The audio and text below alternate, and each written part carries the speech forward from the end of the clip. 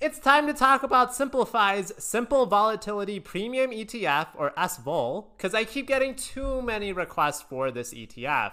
So some are saying this fund is very confusing, but we get a very good overview right here. SVOL seeks to provide investment results before fees and expenses that correspond to approximately 1/5 to 2/10 the inverse of the performance of the CBOE Volatility Index, the VIX, short-term futures index, while also seeking to mitigate extreme volatility. All right, guys, video's over. You got the overview. I'm pretty sure you understood all that, so no need to keep going. In case you didn't, though, I'll break it down even further. So this ETF serves a dual purpose. It's to provide monthly income and also get a chance at some capital gains. So they're going to do this by doing 20 to 30% shorting of the VIX futures. So we'll get into what the VIX is here in a little bit. And they also are holding on to treasury bills and short-term bonds. This is for collateral purposes and also to get some income. Remember, treasury bills are one of the safest assets out there since it's backed by the US government. They're going to be doing tail risk hedges, so that's going to be call options on the VIX or VIX ETFs. All right, so what is this VIX that we keep talking about? VIX is the real-time market index representing the market's expectations for volatility over the next 30 days. It comes from the Chicago Board Options Exchange's Volatility Index. Let's just go over real quick what volatility means again.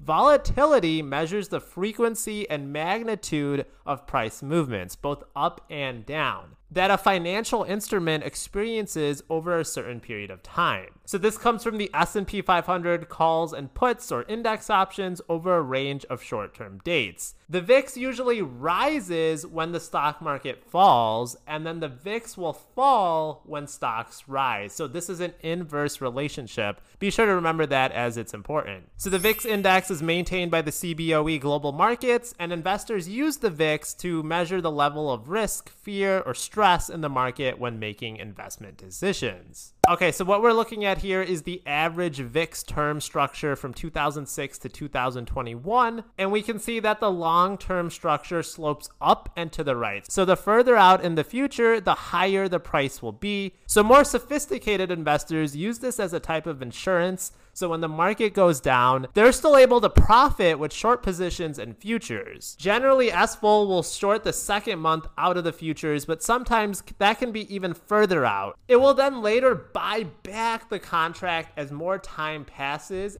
So the difference between the buy and sell price is going to be the return for SVOL. It's going to be able to generate and pass on that return to shareholders. This is a continuous rolling strategy, so they're constantly doing this strategy. Now, the reason they do 2 months out is, according to them, this gives them the best risk to reward ratio based on the research that they've been doing. If you sell a longer maturity contract, your risk is going to be lower, but so too will be your premiums. Now, this is a little bit different than other income ETFs because when the stock market does well, there is no upside cap. So other income ETFs like QILD, JEPI, if the stock market does really well, really quick, you're actually not going to be able to participate in some of those returns because of the call options the ETF is selling. Now, the reason why Simplify believes this is a great strategy is that bond yields are at near 40-year lows, and normal company dividends may not have enough juice for what investors are looking for. I mean, nowadays we have people in the community thinking that a 4% yield is too low. Thus, the income that can be produced by selling volatility is going to be king today.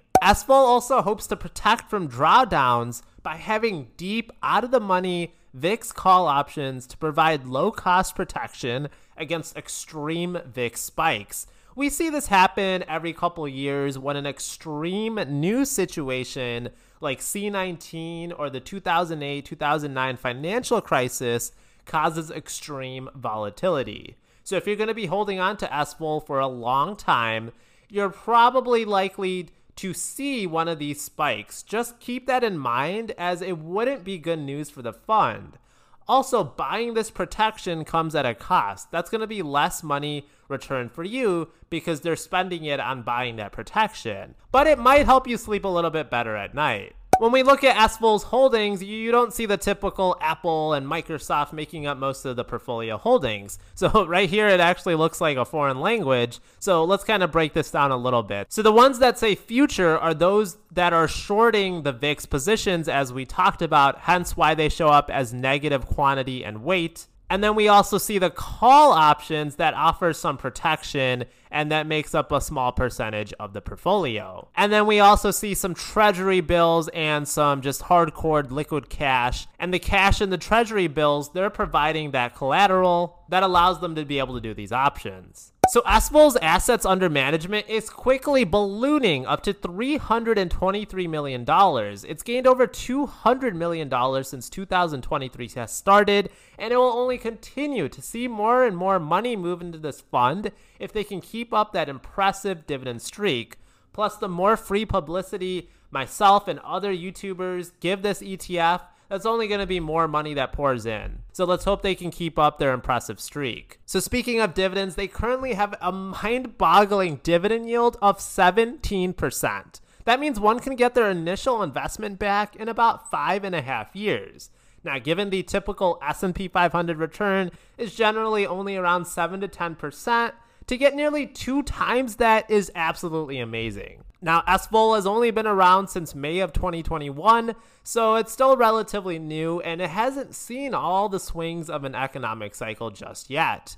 Now, they have returned negative 11% in capital appreciation since their inception, which is not great. So really, all that return that has come from SVOL has been relied upon by that dividend. It should be noted that SVOL is up 4.5% year to date. And they have done a really good job of paying dividends since September of 2021. They have consistently paid around that 32-cent mark. Remember, this is monthly dividend income. Though just note, in periods with less volatility, I would expect less in dividends. Dividends are never guaranteed, and they are not a human right. No ETF or normal company is required to pay you dividends. SVOL has an expense ratio of 66 basis points, so that's going to be the annual fee of $66 for every $10,000 invested. But keep in mind, there's a ton of work going into managing this fund. It's actively managed. It's not passively managed. So they're not just buying and holding the S&P 500. So I do expect the expense ratio to be higher. I have seen some YouTubers report their expense ratio is 50 basis points,